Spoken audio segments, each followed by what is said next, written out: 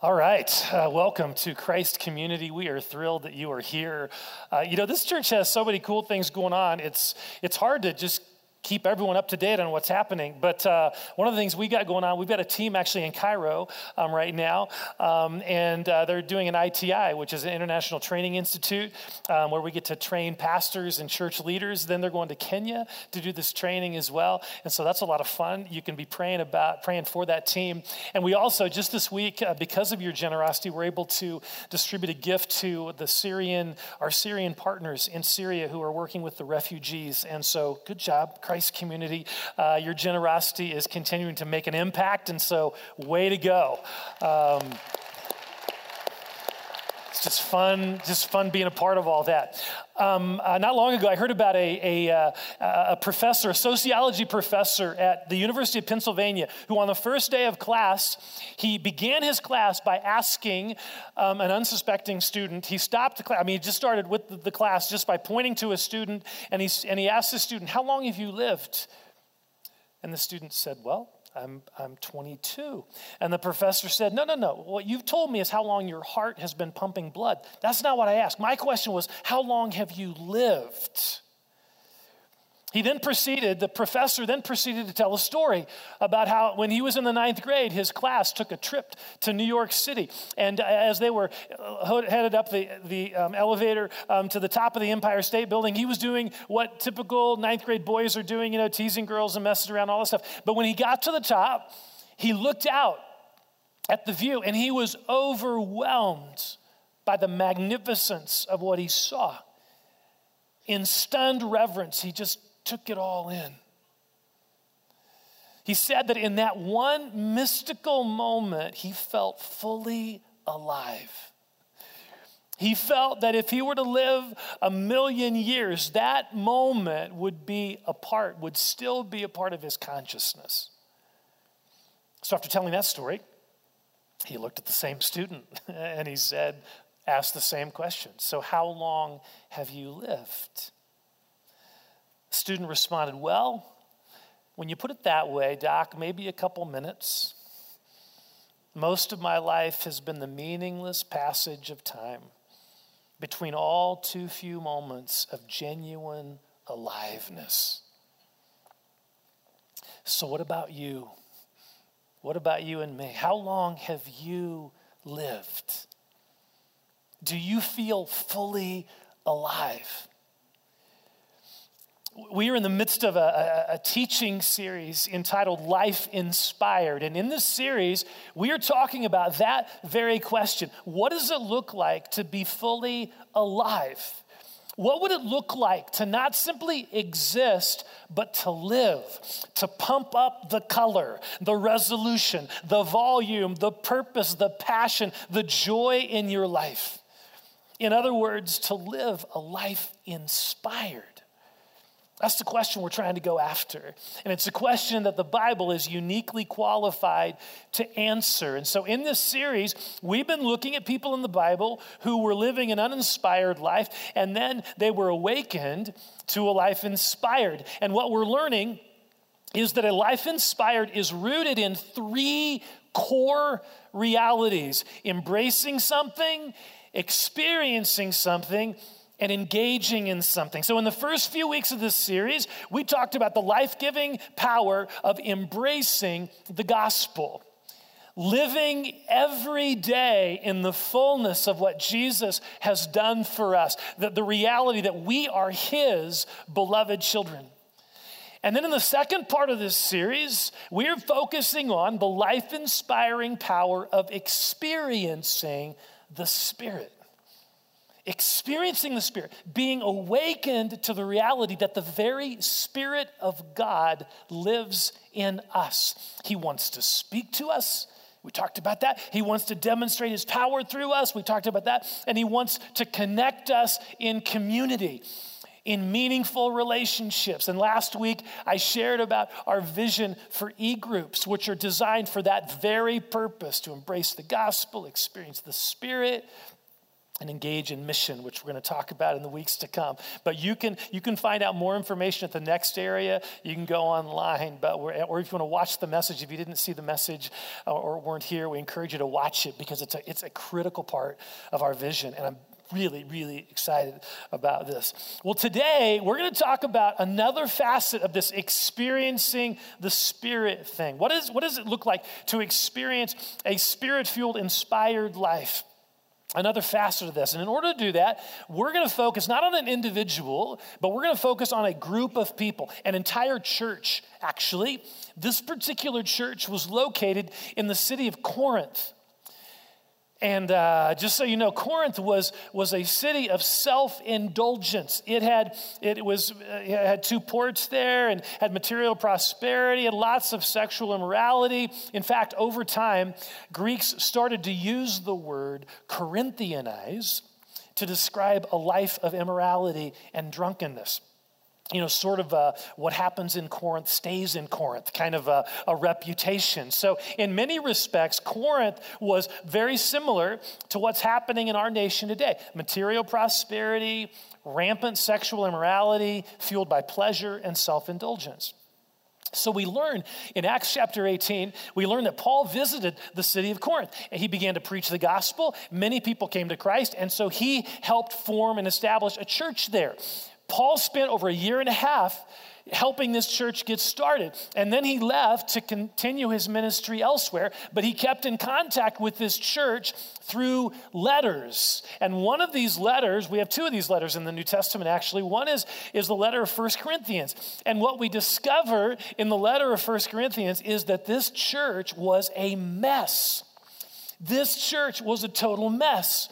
Just like in their city, there was blatant sexual immorality going on, and no one was addressing it. People in the church were suing each other rather than working through their conflicts personally. They were going to a judge with their disputes. They were even fighting over the Lord's Supper. Some of them were coming early and getting drunk on the Lord's Supper stuff. And so the church, it was a mess. It was a mess. And the primary reason it was a mess was because of their blatant self-centeredness, their self-indulgence. When self is the focus of our lives, it wreaks havoc in our relationships, in our level of joy, in our vulnerability to sexual sin. Here's the bottom line. Self-absorption leads to misery. It does. Self-absorption leads to misery. I mean, we see this so vividly in our culture today. I mean, we live in the most materially blessed country in the history of humanity. We have the most creature comforts of any society in history. And yet there is a deep dissatisfaction with life. The amount of complaining that we do, I mean, it's just the problems we have, that seem so big as our phone app won't work, and things like that. And our flight was 15 minutes late, We just flew across the country, in like 4 hours, and it took a stagecoach, 3 months to do that, decades ago. But we're complaining because it was 15 minutes late. I mean, this is our society. In terms of our level of joy, addictions are at an all-time high. The level of anger is off the charts. I mean, we see it on social media, in terms of Facebook responses sometimes. We see it, when driving. Relational problems are rampant. I mean, marriage is falling apart. Tension among coworkers. Politicians are unwilling to dialogue. People would rather sue each other than actually resolve conflict. This is our culture. I mean, as a culture, for the most part, we are entitled, we are selfish, we blame, we're narcissistic. See, that's what happens. That's what happens when self-indulgence is encouraged and pursued. Rather than bringing life, it actually robs us of life. It robs us of life.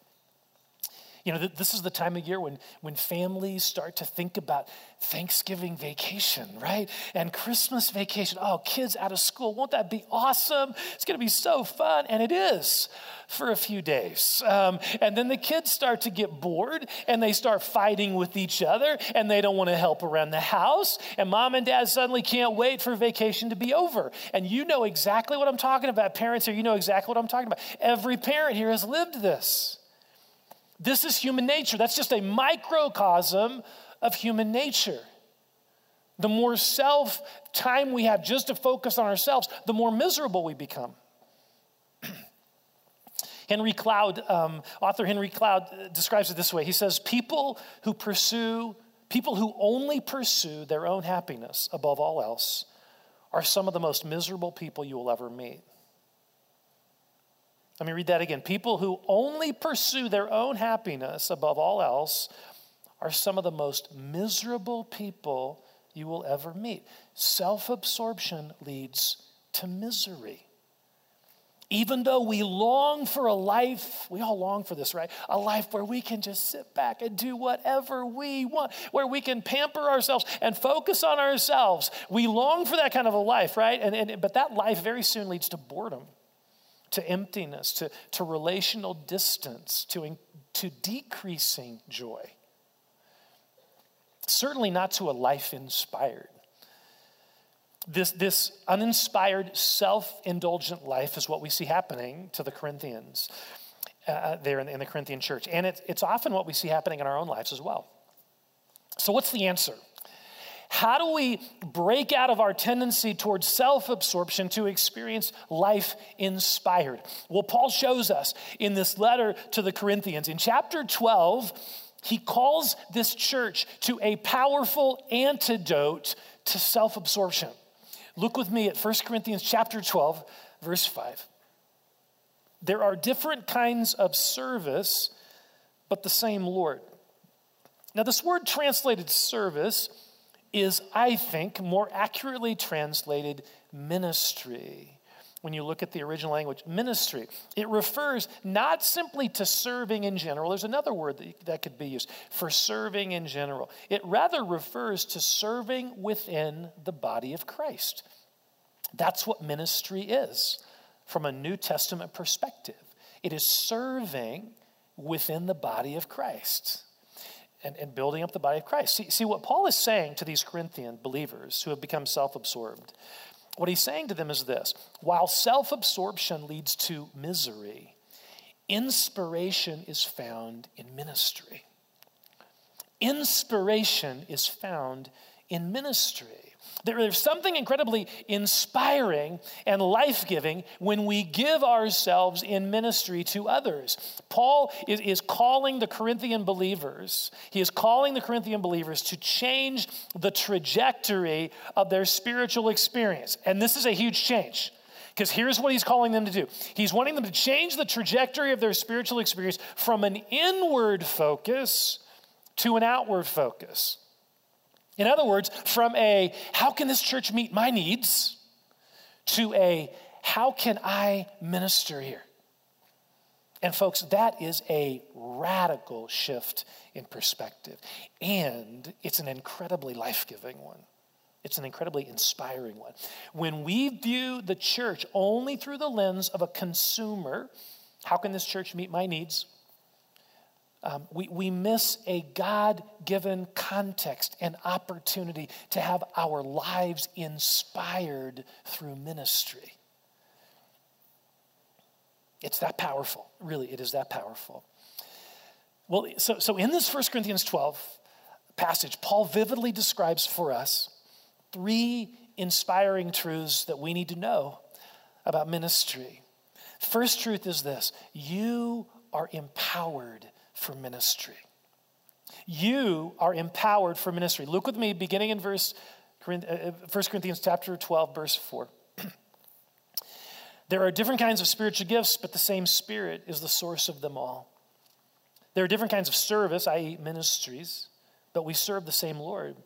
God works in different ways, but it's the same God who does the work in all of us. A spiritual gift is given to each of us so that we can help each other. It's for the common good we can help each other. Now notice how Paul emphasizes the fact that everyone has a ministry. Look again at this last line. A spiritual gift is given to each of us for the common good, so that we can help others. Each of us, everyone has a ministry. Everyone has a ministry. Everyone has a place of service in the body, in the church. Now notice from where this ministry comes. Twice in these verses, Paul says that it is the Spirit that does this in us. It is the Spirit that is doing this. In other words, you are empowered by the Spirit for ministry. That's what Paul is saying. That's what the Spirit does. He fills us with his power, and that includes you. Every one of you. It includes you. Now, here's the problem. A lot of us don't believe that. A lot of us do not believe this. We hear this and we think to ourselves, not me. That doesn't include me. I'm not empowered for ministry. I'm too sinful. I'm too new to the faith. I'm too much of an introvert. I don't know the Bible well enough. And the list goes on and on and on. All the reasons why we tell ourselves that we are not empowered by the Spirit for ministry. And all of them are lies. All of them are lies. They are lies. They are exactly what Satan wants you and me to believe. Because when we believe these lies, guess what? We take ourselves out of the game. When we believe these lies, we take ourselves out. No one else takes us out of the game. We take ourselves out of the game. We choose to sit on the bench. We miss out on ministry opportunities to bless other people, opportunities to build up this amazing body of Christ, Jesus' body. But we miss out on that all because we're convinced we have nothing to offer. Some of us here, the most powerful thing we could do is to go home after the service, go home and read this verse out loud slowly about 20 times until it starts to sink in. Look at it again, verse 7 of 1 Corinthians 12. In fact, let's read this verse out loud together. Okay, read this out loud with me. A spiritual gift is given to each of us so we can help each other. To each of us, no one is excluded. No one is excluded. No one in the church is excluded. The Spirit has empowered you for ministry. That's the truth. The longer we sit in our self-condemnation, our self-hatred, our false humility, the longer we do that is the longer we're going to miss out on what God has called and empowered us to do. If you have placed your trust in Jesus, no matter how new you are to the faith or how long you've been a Christian, if you've placed your trust in Jesus, you are empowered by the Holy Spirit for ministry. Period. There are no ifs or buts about it. This is not about your worthiness. It's not about your personality. It's not about your training or whatever. This is something the Spirit of God has empowered you to do. I mean, talk about inspiring. You, every one of you here, you have been called and empowered by God to minister to others. It's cool. Second life-giving ministry, life-inspiring truth that Paul asserts in this passage is this. You are gifted for ministry. Not only are you empowered for ministry, you are gifted for ministry. Now, I don't know about you, but that word gifted can be a bit loaded, right? Are you gifted? I remember in third grade being pulled out of class one day to be tested for some gifted group, to go on special field trips and be in a special class with other really, really, really smart kids. I mean, that's what I hear happens because I never found out. I never got called out of class again. Okay.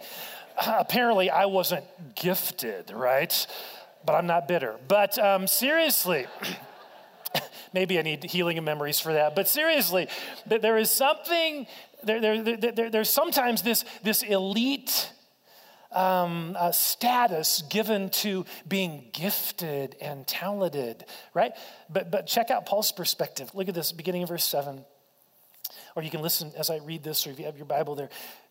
A spiritual gift is given to each of us so we can help each other. We already read that. To one person, the Spirit gives the ability to give wise advice. To another, the same Spirit gives a message of special knowledge. The same Spirit gives great faith to another, and to someone else, the one Spirit gives the gift of healing. He gives one person the power to perform miracles and another the ability to prophesy. He gives someone else the ability to discern whether a message is from the Spirit of God or another spirit. Still another person is given the ability to speak in unknown languages, while another is given the ability to interpret what is being said. It is the one and only Spirit who distributes all these gifts. He alone decides which gift each person should have. This is awesome. See, Paul is saying that in the church, everyone is gifted and talented. In the church, everyone is gifted and talented. Everyone is in that special group. Everyone has a gift given to them by God to be used to build up God's people. Now, I love the word Paul uses here in this chapter to describe these gifts. It's the Greek word charisma. And I'm not trying to geek out on Greek here. This is really important, okay? The word charisma comes from the Greek word charis, which means grace. It's a very important New Testament word, grace. Undeserved favor. It is God lavishing on us, bestowing on us his favor, his blessings, his salvation, not because we deserve it, not because it is earned. Grace is completely undeserved. That's charis, that's grace. Now, Paul takes this charis, this grace word, and then he adds a suffix to it, ma, which speaks of a specific result of this grace. So what Paul is saying is that these abilities, these supernatural capacities that we all have, these things are really gracelets. They are gracelets. They are gifts of grace. They are not earned. They are not given only to a select few. They are given to everyone in the body of Christ. And the Spirit determines who gets what gift, which means there is no room. It's all about grace, right? So there's no room for boasting. Oh, look at the gift I have. There's no room for comparing or feeling bad because we don't have a gift that someone else has. No, each one of us has been given by God these gracelets, these gifts, as he determines. Now, what Paul emphasizes here throughout this passage is the diversity of these gifts. There are many different gifts that God gives within the body of Christ. Paul lists some of them here, but this is not a comprehensive list. There are other passages that list other gifts, include some of these. And then I'm sure there are spiritual gifts that aren't even mentioned in Scripture. There's no intention to just do a comprehensive list. Make sure that this is the only list here, and it's got to be these 7 or these 13 or whatever. I don't think that's what's happening here in these passages. The emphasis is on the diversity. There's a huge diversity. But let me describe some of the gifts that are talked about in various passages in the New Testament, just to give us a feel for the amount of diversity in this gifting of the Spirit that he distributes. So one I'll mention is the spiritual gift of administration. A person with this gift is able to organize things and keep track of details in order to make ministry happen. Praise God for this gift, right? Another spiritual gift mentioned in the New Testament is leadership. A person with the gift of leadership is able to help lead and direct a ministry.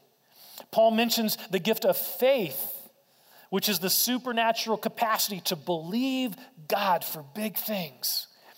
There's the gift of wisdom, which is a supernatural capacity to know how to respond in certain situations. There are gifts of healing. A person with this gift often sees people healed when they pray for them. There's the gift of prophecy, which is the supernatural ability to hear something from God and then release that to another person in a way that encourages and comforts and strengthens them. There's the spiritual gift of giving. I mean, and all these gifts, we're all called to give, and we're all called to serve, and all these things. But people with a gift, like a gift of giving, they have this supernatural capacity I mean, they're other people are giving 10%, they're 30, 40%. They're just, and maybe they have this capacity just to make money and invest it in kingdom things. I mean, that's a person with a gift of giving. Or the gift of teaching is mentioned, the gift of mercy, the gift of service. Again, all of us are supposed to have mercy and serve, but people with these gifts, they have a supernatural capacity in that area that is God-given. It's really, really cool. So there are those are just some of the gifts mentioned, lots of incredible gifts, supernatural capacities that the Spirit has distributed in the church, in the body of Christ. Each one of us has at least one of these gifts, probably more in varying degrees. So think of that. You are gifted for ministry. You're in the gifted and talented group. You are gifted for ministry. The Spirit has given to you at least one spiritual gift to be used in ministry to others. And what Paul is describing here is such a cool picture of the church. The gathered people of God. Within this body, everyone has something to contribute. Within this body, everyone has something to offer. Now, here's the really cool thing, I think, about spiritual gifts. When you have a spiritual gift in something, you enjoy using that gift. You're good at it. It brings joy to you to serve in this way. Ministry, when you're functioning in your area of giftedness, ministry is not this begrudging experience where you're forced to do things you don't really like to do. Ministry is an opportunity for you to use gifts that you've been given. Now, that doesn't mean, just a little qualifier here, that doesn't mean that ministry is always rosy and happy and never difficult. I mean, sometimes ministry involves doing things we don't really want to do. Just as in a family, everyone has certain chores, right, that they're responsible for. We're a family. And all of us are needed to pitch in at certain times and do things that maybe we're not necessarily thrilled about doing. But that doesn't change the fact that when we are operating in an area of giftedness, ministry is really enjoyable and life-giving, even inspiring. Inspiring. I was talking with one of our prayer team volunteers the other day, and this person served recently at our Quiet Waters event a couple weeks ago. And they were placed in a ministry context that was new to them. They'd never done this particular thing before. And as they were ministering in this context, they came alive. I talked to other people that were with them. They came alive. It was like a fire was lit in their hearts. And they later, man, that was amazing. I love that. I mean, they discovered a prayer gifting they had, and it made them come alive. It made them come alive. When you discover a gift God has given you, and you begin using that gift to bless and help others, there's nothing like that experience. Nothing like it. I mean, inwardly, you have this sense, man, I was made for this. I love this. I was made for this. Have you had an experience like that in ministry? If not, perhaps the issue for you is discovering what your gifting is. So how do we do that? How do we discover what our spiritual gifts are? Well, there are a couple of things I would mention. One, there are spiritual gifts assessments or tests that you can take. One that we have used often around here is at www.uniquelyu.com. Uniquelyu.com. You can check that out. It's like $18, and the test, there are tests where it includes your personality profile as well as your gifting, and then it gives some detailed information about certain things. So that's one possibility. It can be helpful. Another thing that can be helpful is to ask people who know you well, ask them what gifts they see in you. And by the way, if you're in an e-group and are doing the sermon-based questions, you're going to be doing this in your group this week, sharing what spiritual gifts you see in each of the other people in the group. Take good notes, okay? Because that's a good way to discover gifting. But honestly, those are helpful. But I think the best way to determine your spiritual gifts is to just jump into ministry and start serving. Start serving in an area you're interested in. You will soon discover what you're good at and what you enjoy, and you're also going to quickly discover what you don't really like that much, and that's okay.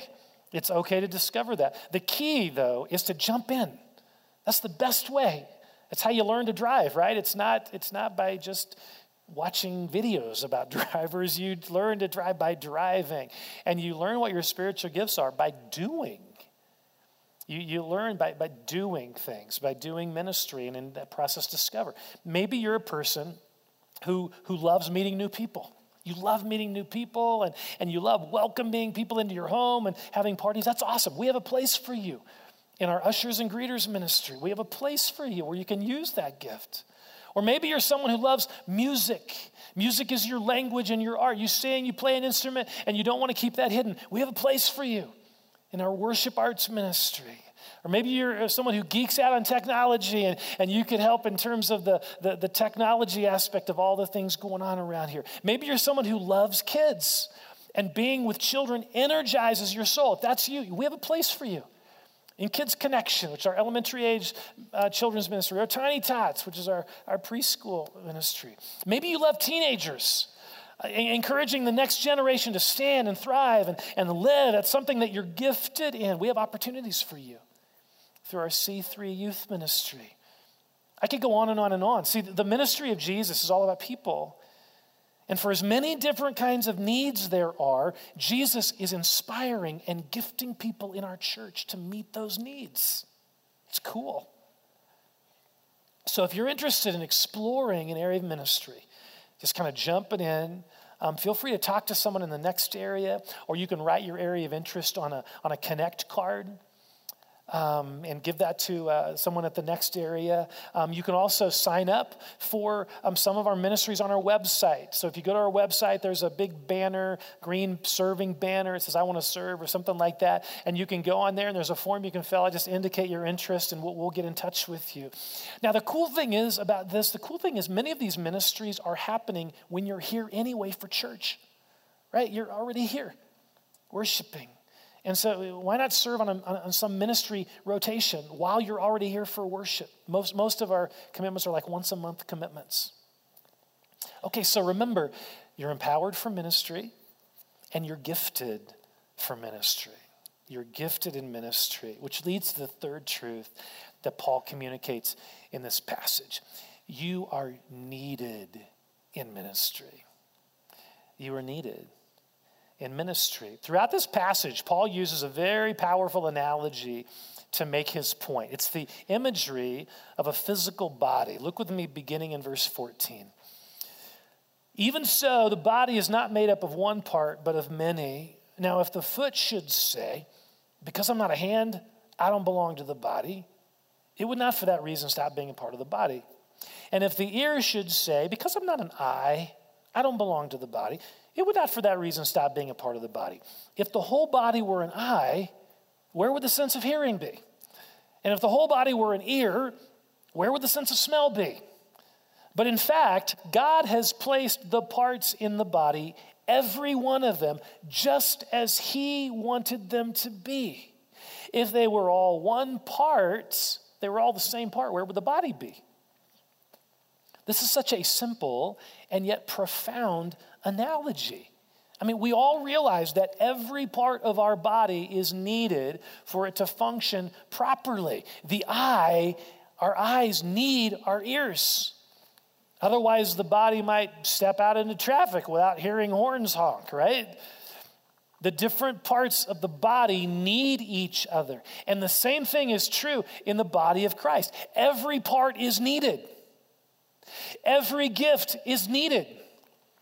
No part can say, I'm not needed here, I don't belong here. No, God has given you gifts that are important for this body, gifts that can help build up this body. Without these gifts being used, the body is not able to function on all cylinders.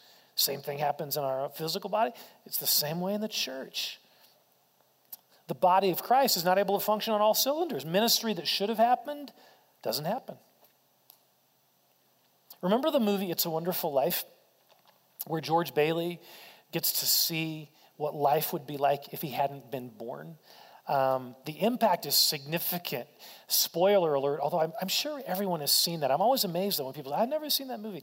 It's only on like 400 times every December. But it's a fantastic movie. We watch it every year as a family. But spoiler alert here, okay? What we discover is that George Bailey, if he hadn't been born, he wouldn't have been there to save his younger brother from drowning, which means his younger brother wouldn't have been there during the war to save, to shoot down some airplane that was going to destroy some carrier or something. And so hundreds of people died in that because the younger brother wasn't there, because George hadn't been there to save him.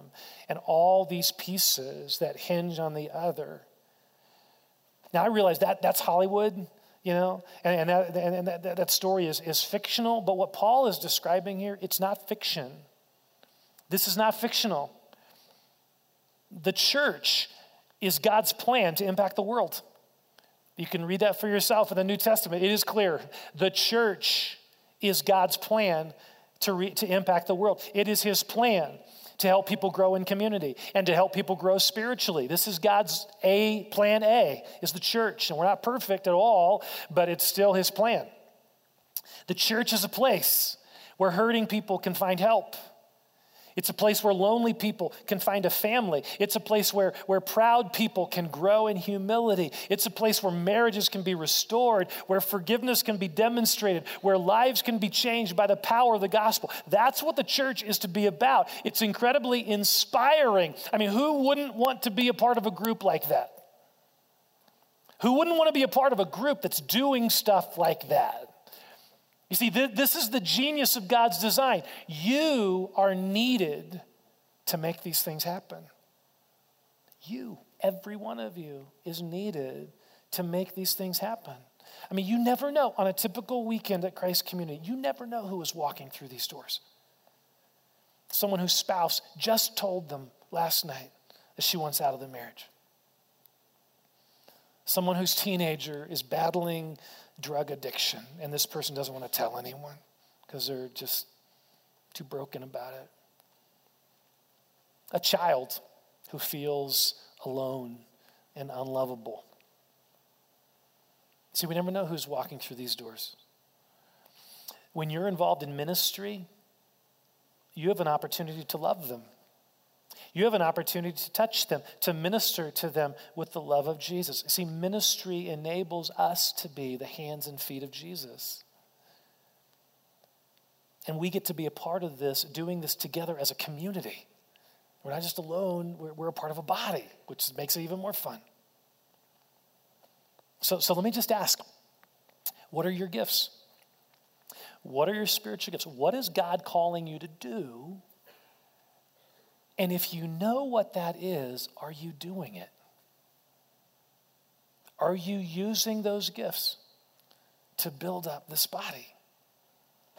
And if you don't know what those gifts are you willing to jump in and begin discovering those gifts? See, I want everyone here to hear this loud and clear. We need you.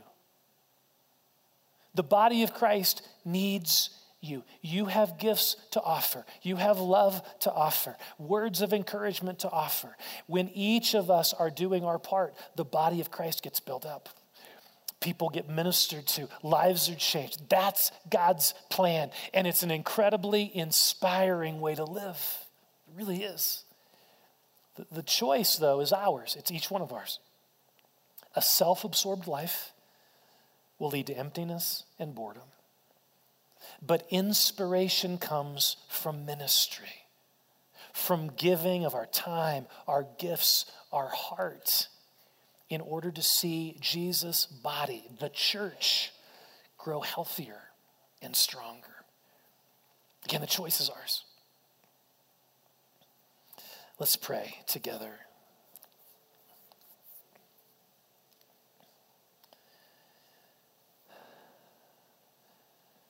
Holy Spirit, thank you for your word. And just these truths, these incredible truths. Lord, we all confess our tendency is towards self-indulgence. It just is. It's towards self-absorption. We admit it. And yet we also know that when we live that way, it really is miserable after a while. It doesn't fill us with joy. And so we thank you that you recognize that and you call us out of that to something inspiring. And so I want to thank you, first of all, Lord, I want to thank you for the fact that every person here is empowered for ministry in the body. Every person here that has placed their trust in Jesus, you are empowered for ministry. Thank you for that truth, Lord. Holy Spirit, that you have empowered us. And so I want to pray that each one of us would grasp this and we would stop listening to the lies that we're not equipped and we don't have the right personality and we haven't been a Christian long enough and we're not this and we're not this. And I just prayed that we would we would recognize those lies for what they are. Those are things that are taking us out of the game because we're believing them. And I pray, Lord, for those of us here who have taken ourselves out of the game for whatever reason, I pray that we would hear afresh that we are empowered by you for ministry. And I thank you, too, for this amazing truth that we're gifted. Every one of us here is in the gifted and talented group. We are gifted. You've distributed these gifts the way you want to distribute them. And so I pray, Lord, for every person here to discover those gifts, to discover their ministry in the body, where you are calling them to serve. Lord, you know if there are gifts here that people are aware, but they're just they become dormant for whatever reason, and there's no guilt or shame in that. We've all done that, but I just pray you would reawaken those, a desire to use those gifts. So I pray for that to be awakened in us. And for those here who don't know what their spiritual gifts are, I pray you just give them an interest in a particular ministry, and then to begin wading in and serving in that way, and that they'd just begin discovering how you've wired them and the gifts they have. And Lord, I pray too for just this, I pray that too for this sense of all of us realizing we're a part of a body. And when we take ourselves out of the game, the whole body suffers, that we are needed. Not in the church is so needy sort of a way. No, it's not that. It's we are needed because we have things to offer. And the body of Christ misses those things when we're not using those. So I pray just for this wonderful realization that each one of us here, we're needed. And that we would grow in this heartbeat as a church just to serve and to minister, to be a part of a ministry here, so that every person who walks in these doors finds you and finds life and experiences a loving community. We pray for that. That's all of our heartbeat for this church. And so we pray for that. Thank you that each one of us are a critical part of that. We love you. Holy Spirit, would you come just in increasing measure, just impart gifts and passions here to serve. We just thank you for your presence here. I praise you, Lord. So we have an opportunity now to worship, to respond to this message in worship, to open our hearts to the Spirit, to the work of the Spirit through the Lord Jesus, just in worship. And so I want to encourage us as we sing that our hearts would be open to all that God wants to do. So why don't we stand? If at some point you want to sit down, that's totally cool. But let's begin standing. So Lord, set us free to worship you. And we recognize that a part of worship is offering ourselves to you. And so we want to do that right now. We offer ourselves to you. We love you, God. Thank you, Lord.